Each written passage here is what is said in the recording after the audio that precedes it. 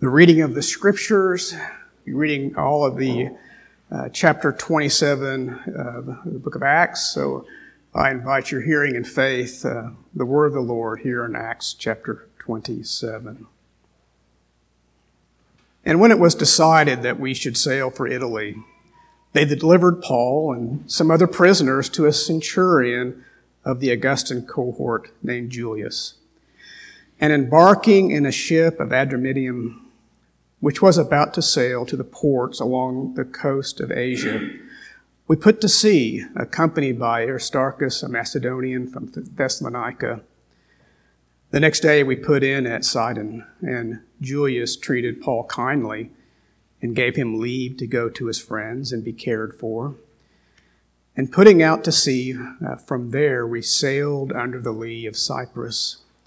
And when the winds were against us, we sailed across the open sea along the coast of Cilicia and Pamphylia.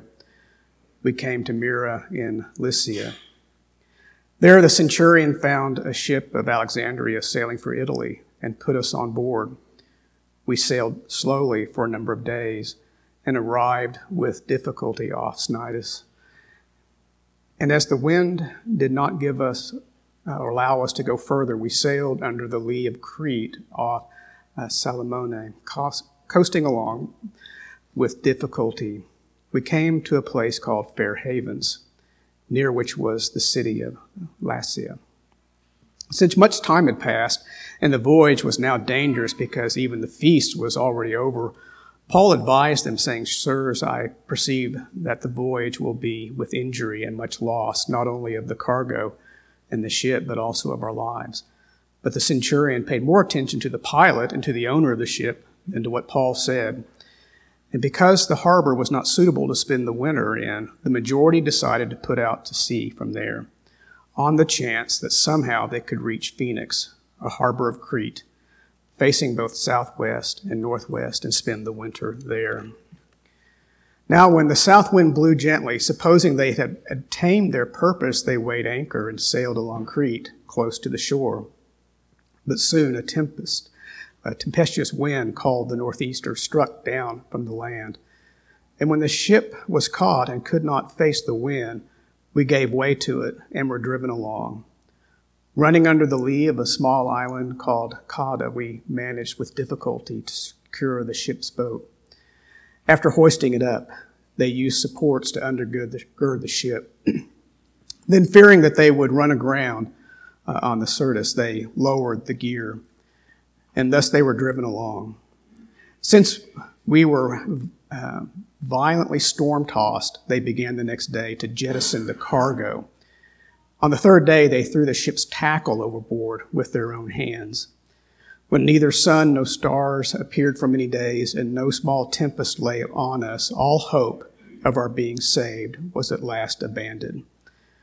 Since they had been without food for a long time, Paul stood up among them and said, "Men, you should have listened to me and not have set sail from Crete and incurred this injury and loss. Yet now I urge you to take heart, for there will be no loss of life among you, but only of the ship.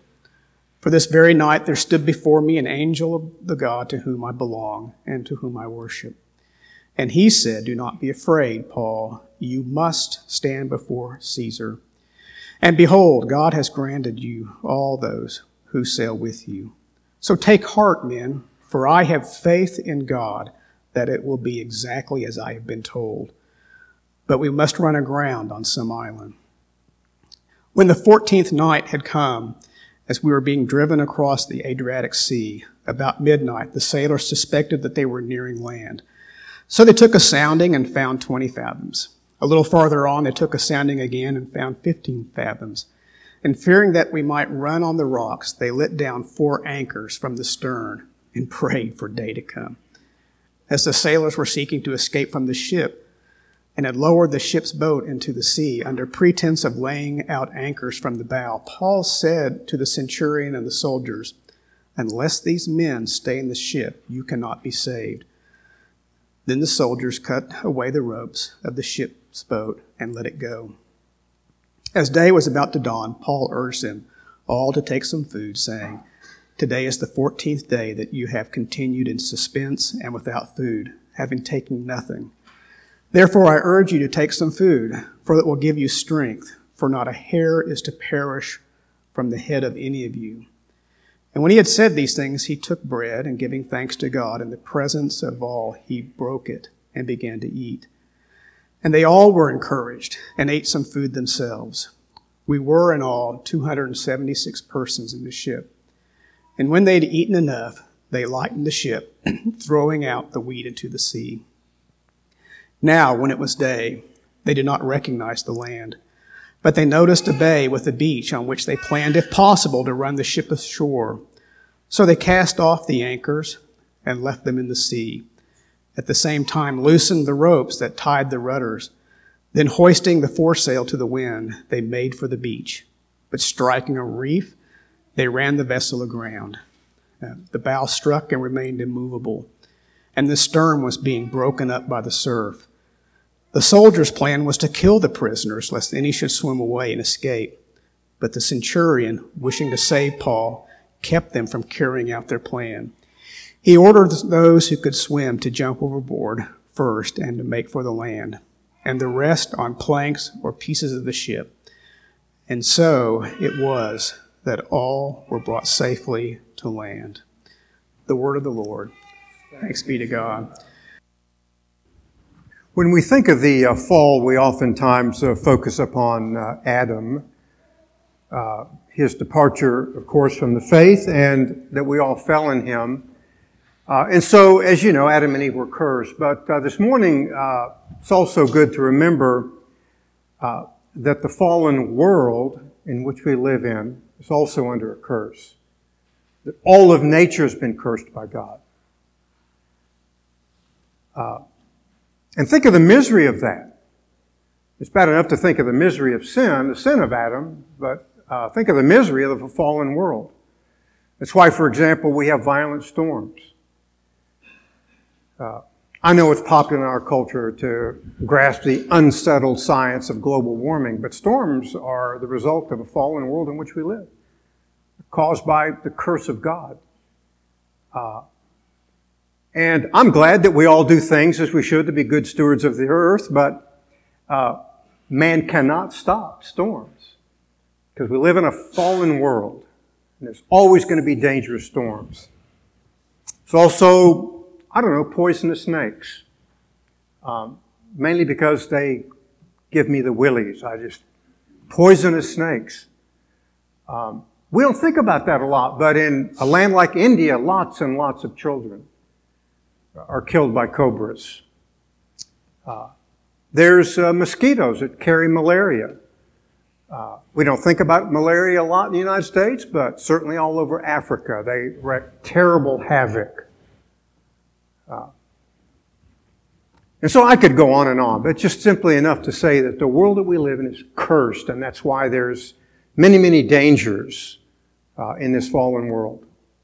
The theology speaks to judgment. The world is under judgment. It reminds us, all of us who are Christians, that we have a Savior from this broken, fallen world. But it tells the world that there's a judge and the danger of a fallen world. It doesn't tell the world about the Savior, but it does tell the world about the fact that there is a judge. I would tell you that if you're an atheist sailor in a small boat in a storm at sea, you give up your atheism. You may not become a Christian, but you give up your atheism. There are no atheists in foxholes. No atheists in small boats in the midst of a violent sea. Men simply cry out to God. We cry out to the God of Scripture. And when nature is fallen and when violent hailstorms come, we know that spiritually we're protected by the great Redeemer. Our roofs may be damaged. We may suffer great harm financially. But it's a reminder that there is safety in the midst of the greater storm that's yet to come, namely the wrath of God. So thankfully for us who know the Lord, God can intervene and will intervene ultimately to deliver the church from this fallen, broken world in which we live. But the first part of this chapter is about the judgment that's on the earth, that even Christians will go through, so that nature threatens Paul's journey to Rome. Again, Christians do not escape the broken world. Paul's not going to escape this storm. He's going to be preserved through it. Certainly a beautiful reminder that all who know the Savior will be preserved through the storms of life. Not from them, but through them. So at the conclusion of his civil trials, Paul is going to undergo this trial by nature. He begins a journey in a very small coastal vessel. They transfer to a grain ship in Myra and sail south to Crete, ending up in Fair Haven. It's now the third quarter of the year, which storm season.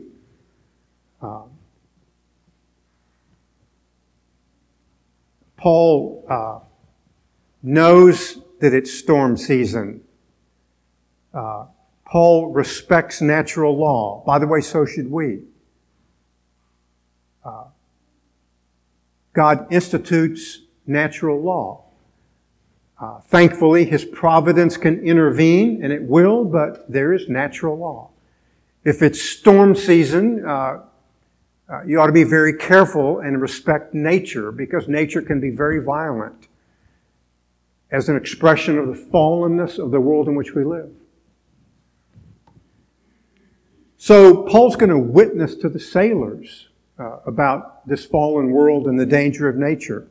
Verses 1 to 20. Let's look at Acts 27, verse 10. He said to them, "Men, I perceive that the voyage will certainly be attended with damage and great loss, not only of the cargo in the ship, but also of our lives." I know some of you have been on cruises. You're perhaps a bit antsy about going on a cruise when it's a storm season. Maybe you get insurance, or maybe you just do the wise thing and say, let's wait till storm season ends. That's what Paul is really counseling, because he knows something that all of us as Christians should know.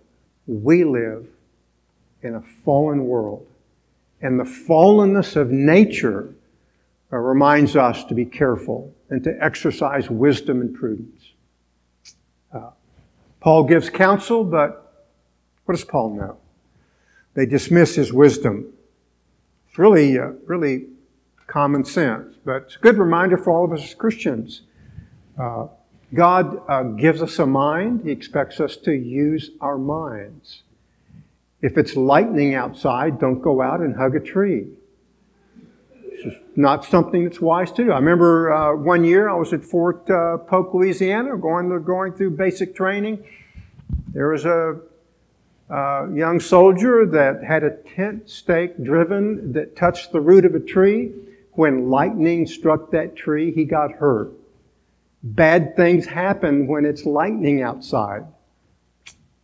So use your mind, use your reason is my simple point.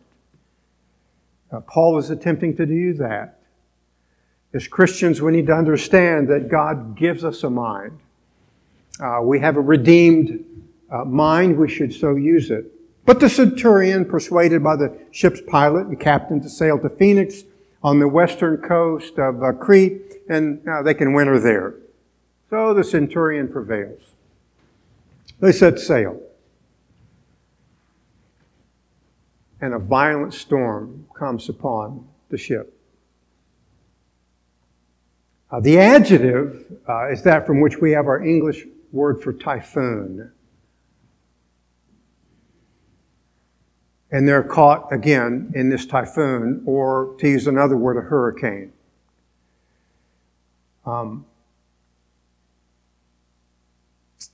Again, you want to sail in typhoons, try to get on an aircraft carrier.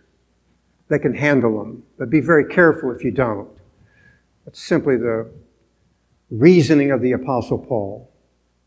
It's also quite hard to get on an aircraft carrier unless you are stationed on one. But Luke, who is present, describes the violence of the storm in such a way as to strip any hope of survival whatsoever from all the passengers.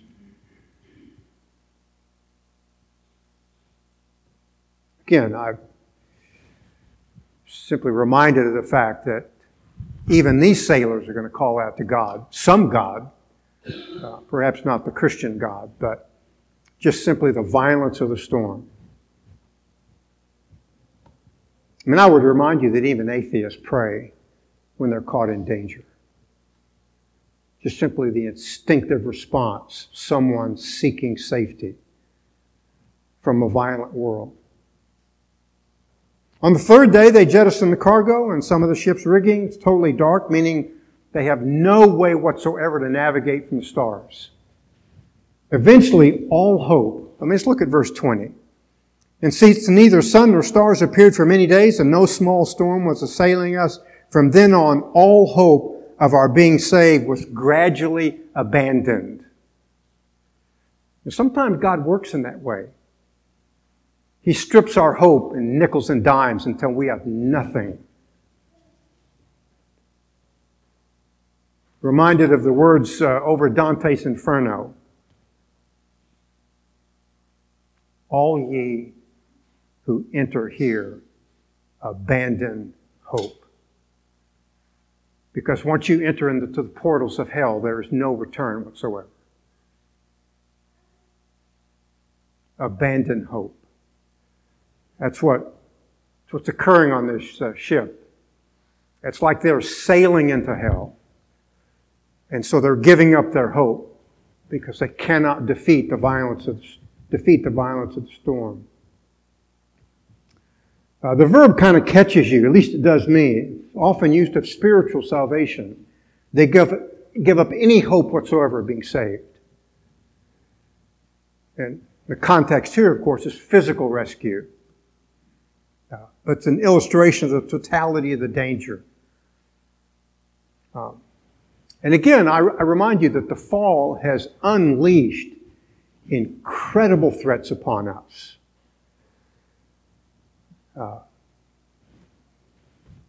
We've been struggling, have we not, in our culture with a virus. Can't even see it, but think of the incredible destruction it's caused.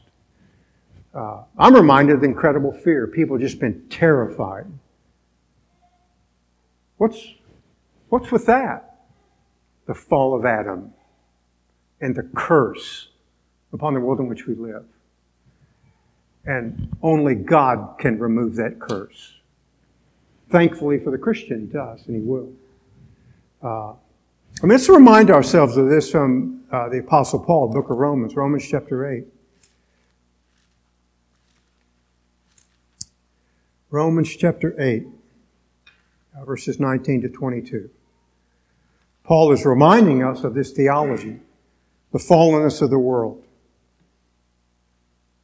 For the anxious longing of the creation awaits eagerly for the revealing of the sons of God.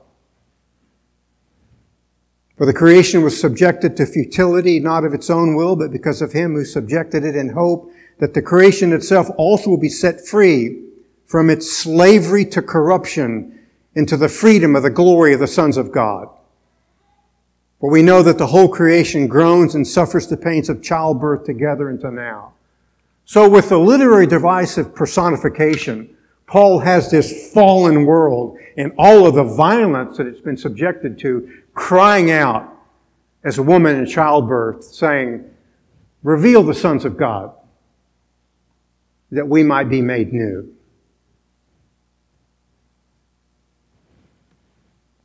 Of course, again, it's a figure of speech. The world doesn't cry out in distress, but we can certainly hear its groanings from all of the violence that attended to the fall. Of course, again, the great hope of the gospel is God will restore the fallen creation. It's worthwhile to remember what the restored creation will look like. To quicken our hearts to say, Lord, you should hurry and come. Let's turn to a compressed view in Isaiah chapter 65. It's an allusion to Isaiah chapter 11, verses 6 to 9, but a very compressed view of the beauty and the majesty of the world as it will someday be. Isaiah 65, verse 25. The wolf and the lamb shall graze together, and the lion shall eat straw like the ox, and the dust shall be the serpent's food, and they shall also do no evil or harm in all my holy mountain, says the Lord. The Isaiah 11 passage, as you know, has the child playing with the poisonous snake that no longer is poisonous. The lion and the lamb laying down together. Because God will remove all threats, all violence from the redeemed world by His sovereign power. And again, that's the hope only of the Christian. That we will enter there. We won't abandon hope. We'll embrace it in the fullness of everything that it means. Be no threats whatsoever. No mosquitoes. No virus from whatever lab in China, wherever. The beauty, the majesty of a redeemed world. I've often thought, will it be like Glacier National Park? No, that's chump change. I hope someday you can go to Glacier National Park. It's, to me, the most beautiful, majestic of them all. Elbow your husband next year, Glacier. But it's just chump change. The majesty of the physical creation that you and I will enter as the sons of God without any threat whatsoever. And that's the end state of the new creation, Isaiah 65:25, or Isaiah 11, verses 6 to 9. I would remind you once again, the world has no hope whatsoever of that. Its hope is in, I don't know, a new vaccine. I'm all for vaccines, but just there'll be something else. Another day, another storm. When I was a little boy, we played in the DDT trucks that would drive around the village of which I was a member of. DDT to kill the mosquitoes. I personally was thankful for DDT, but there's something else. There's always a mosquito that's going to be around because of the fallenness of the world, because of the fall of Adam. And our hope, again, is in the second Adam. The world has none of that. Its only hope is in a vaccine, a DDT, a cure for this, a cure for that, but they will never get it all. Only God can eradicate the vestiges of the violence of the fall. And the hope of the Christian is that he can and will. Well, Paul has witnessed of natural law to the sailors and the centurion. He gets trumped, so now he's going to witness of the providence of God in verses 21 to 24. In their darkest moment, God appears to Paul. If you will, an angel of the Lord appears to Paul. A reminder to us that God gives deliverance from the fall. Not only the fall of man, but the fall of this broken, trashed world. Let's read verses 27, 22 to 25 of Acts. Again, returning now to Acts chapter 27. Reading verses 22 to 25. And yet now I urge you to keep up your courage, for there shall be no loss of life among you, only of the ship. For this very night an angel of the Lord, to whom I belong and to whom I serve, stood before me, saying, do not be afraid, Paul, you must stand before Caesar, and behold, God has granted you and all those who are sailing with you.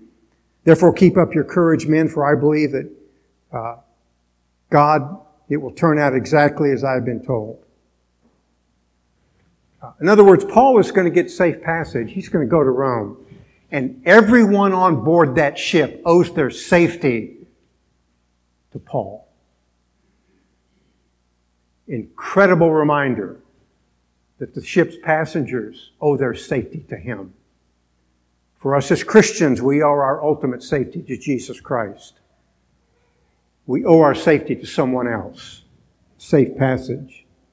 It's a witness to the providence of God and, again, a testimony that sometimes we owe our safety to someone else. In this case, the living Christ. It's also essential that you understand the reality of the beauty of this text, as they owe their safety as a gift from God. Notice verse 24. God has granted you and all those who are sailing with you safe passage. The gifts of God.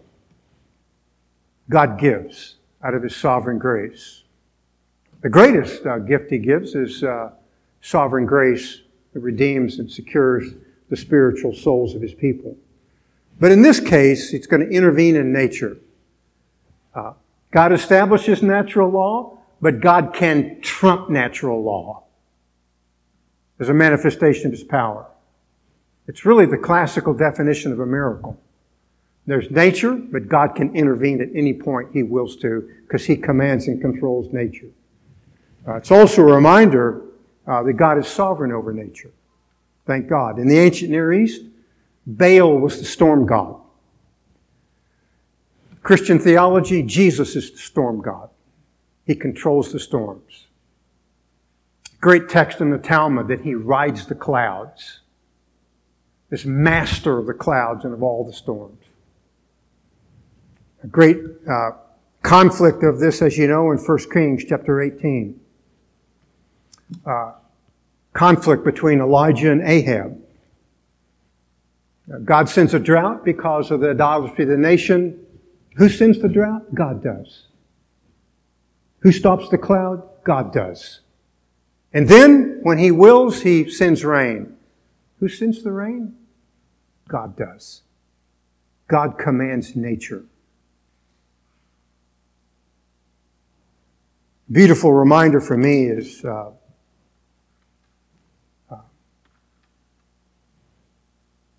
another prophet to the Gentiles, Jonah. I'm going to turn to Jonah chapter 1. Something of a parallel of the Apostle Paul. Paul was an apostle to the Gentiles. Jonah was also a prophet to the Gentiles, but he doesn't want to go because he knows God is powerful to save even Gentiles. And he doesn't want to see Gentiles saved. Jonah, in a certain sense, is physical Israel, refusing to obey the God of Scripture. Let's read Jonah chapter 1, verses 4 to 9. They're out at sea, and the Lord hurled a great wind on the sea. And there was a great storm on the sea, so the ship was about to break up. Who hurled the storm? God did. When I was in the Army, we was engaged in crew-served weapons. In other words, weapons that commanded a crew to serve them. Which is simply, what I see here is God says, storm, go attack Jonah's boat. And immediately a storm attacks the boat that Jonah's in. Even the storms of life obey God. And the sailors became afraid, and every man cried to his God. And again, no atheists in small boats caught in storms. And they threw their cargo, which was in the ship, into the sea to lighten it for them. But Jonah had gone below into the hold of the ship, lay down, fallen sound asleep, because Jonah knows that God is the storm god, not Baal. So the captain approached him and said, "How is it you're sleeping? Get up and call your God. Perhaps your God will be concerned about us so that we will not perish."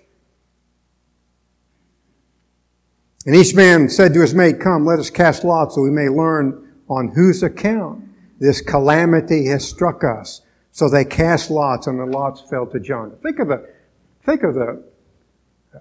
possibility of that occurring. In this storm-tossed ship, they're casting lots. It falls to Jonah. Imagine that, just by chance.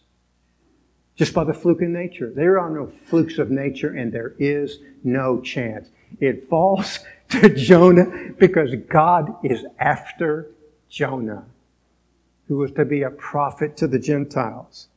And they said to him, tell us now on whose account this calamity has struck us, and what is your occupation, and where do you come from? What is your country, and from what people are you? And he said to them, I am Hebrew, and I fear the Lord God of heaven, who made the sea and the dry land. The confession of Jonah.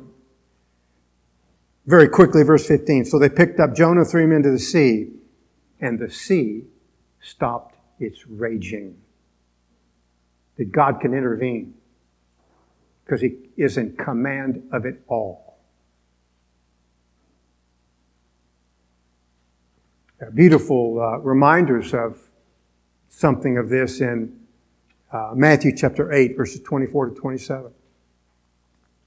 Apostles and our Savior are in a boat, caught in a violent storm.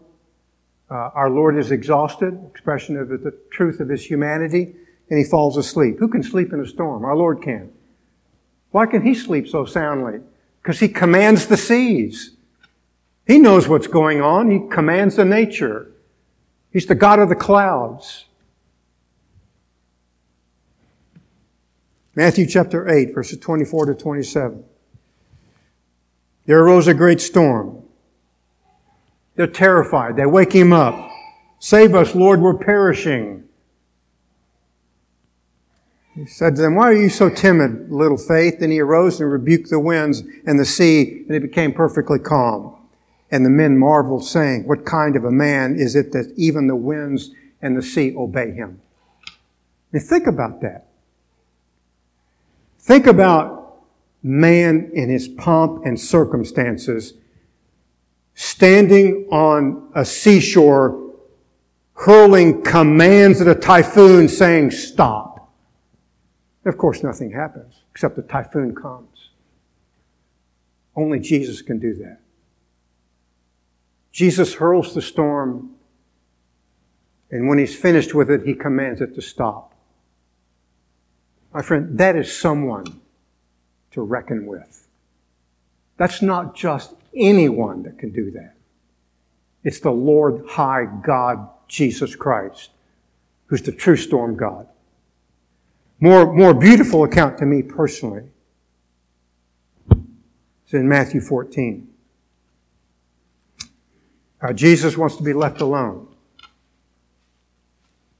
We all feel that way sometimes, don't we? Just give me some personal time. So He sends His disciples and they get in a boat and they go to sea. And there's a great storm. Imagine that. It just arose from nature. No, at some point, Jesus said, storm, go attack the boat of my apostles. Didn't arise by chance. Again, I understand the science. These storms form off the coast of Africa, or warm air hits cold air. The beauty of science and meteorologists, I get it. But behind it all is the Lord of glory, of incredible power. He knows they're in danger. He wants them to cry out to Him, and He comes walking on the sea. Who can do that? The Lord of glory.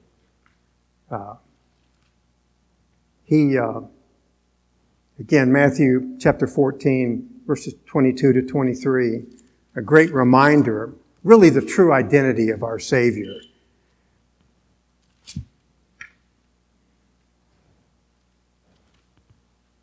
And the boat was already many stadia away from the land, battered by the waves, for the wind was contrary. In the fourth watch of the night, He came to them walking on the sea. In control of nature. Think of it.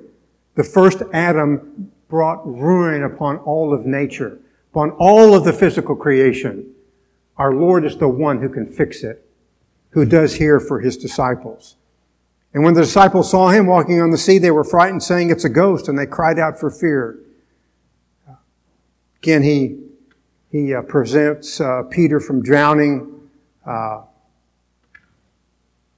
Verse 32, when he got into the boat, the wind stopped.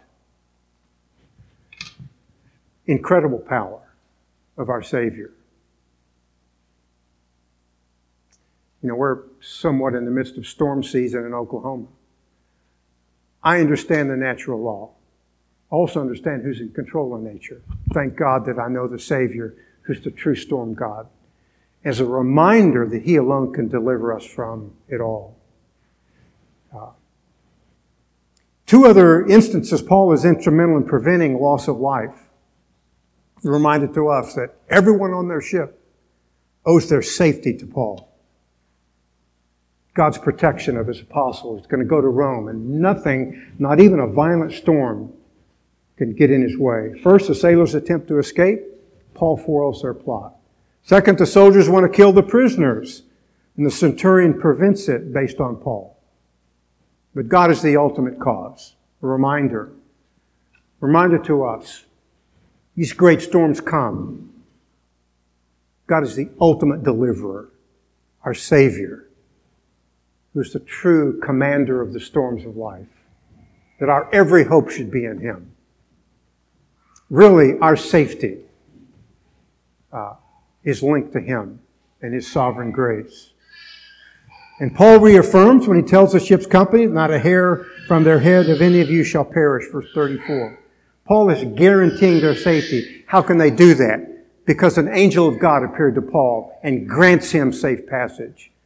It's my reminder to you that they owe their safety to the apostle. We owe our safety in life to the Lord Jesus Christ.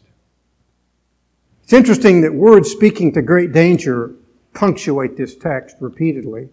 The word danger, verse 9. Damage and great loss, verse 10. The word violence in verse 14 and 18. Verse 20, all hope abandoned. And then deliverance.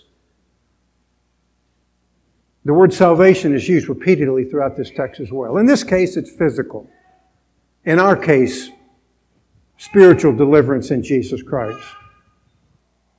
The word salvation and its derivative are used multiple times. Verse 20, 31, 34, 43, and then the most beautiful of them all, verse 44. They were all brought safely to land. Now again, I understand that this text is not an allegory, but it is a reminder of the violence of nature. And God will see us safely into eternity. Let's turn very quickly to Psalm 107.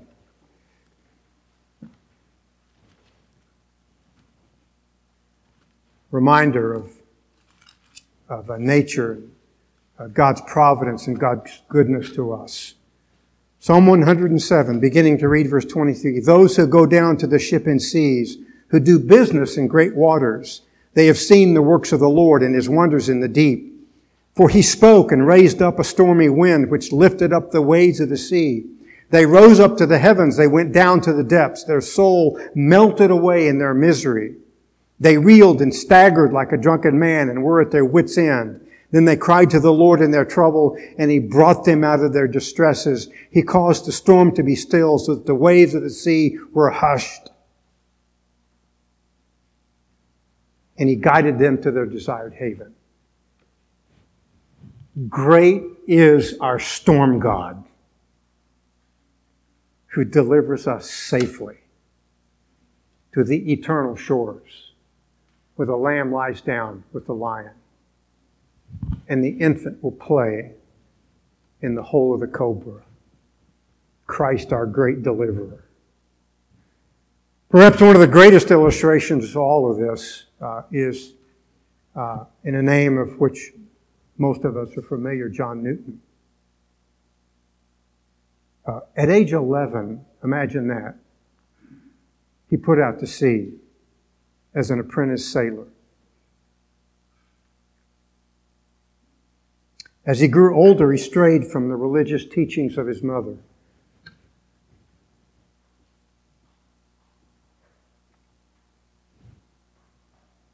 Became a slave trader. At one point, his father put out word to his friends in Liverpool to search for his son and to bring him home.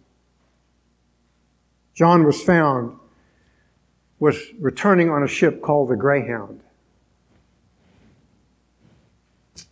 Bored as on occasion sailors are, Newton began reading Imitations of Christ by Thomas à Kempis, a classic study in the warnings of God in judgment. Disturbed by the warnings, Newton threw it aside, paid it no attention. The next morning, the Greyhound was struck by a violent storm.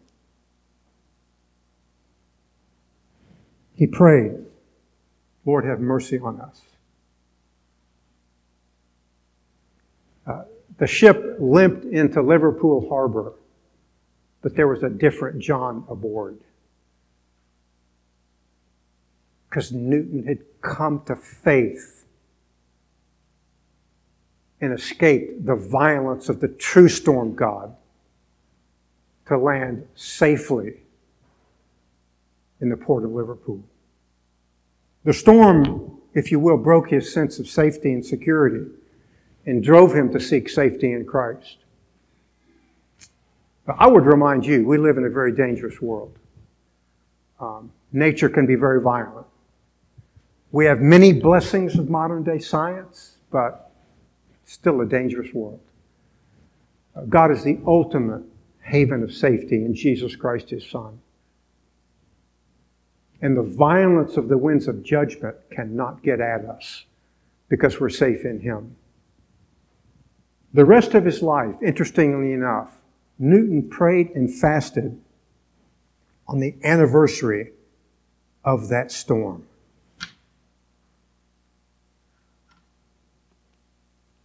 What's the powerful impression his salvation left upon him?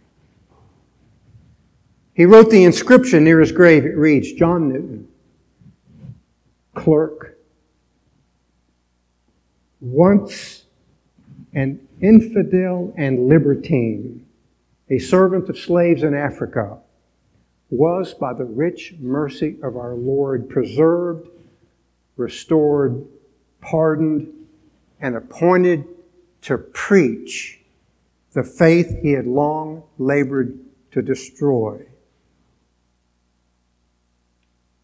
That is a great testimony from John Newton. My friend, if you're here this morning, you're not a Christian. You may escape all the storms of life. You will not escape the storms, the judgment of God. That can only be had in Jesus Christ.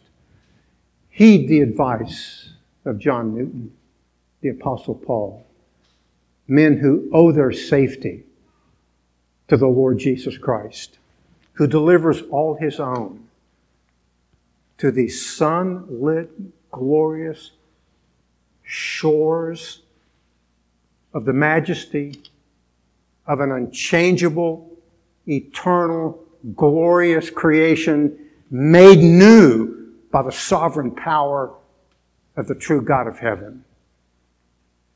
If you don't know that Savior, may God in His power chase you to the only arms of safety that you might seek your salvation in Him. And for all of us who know Him, perhaps, like Newton, we should pray and fast on the day that God saved us. And if we don't know that day, perhaps you've forgotten it. The majesty of it should never lose its hold on you because of all that it means to be safe before a terrifying God, and yet who makes us safe in His glorious Son, Jesus Christ.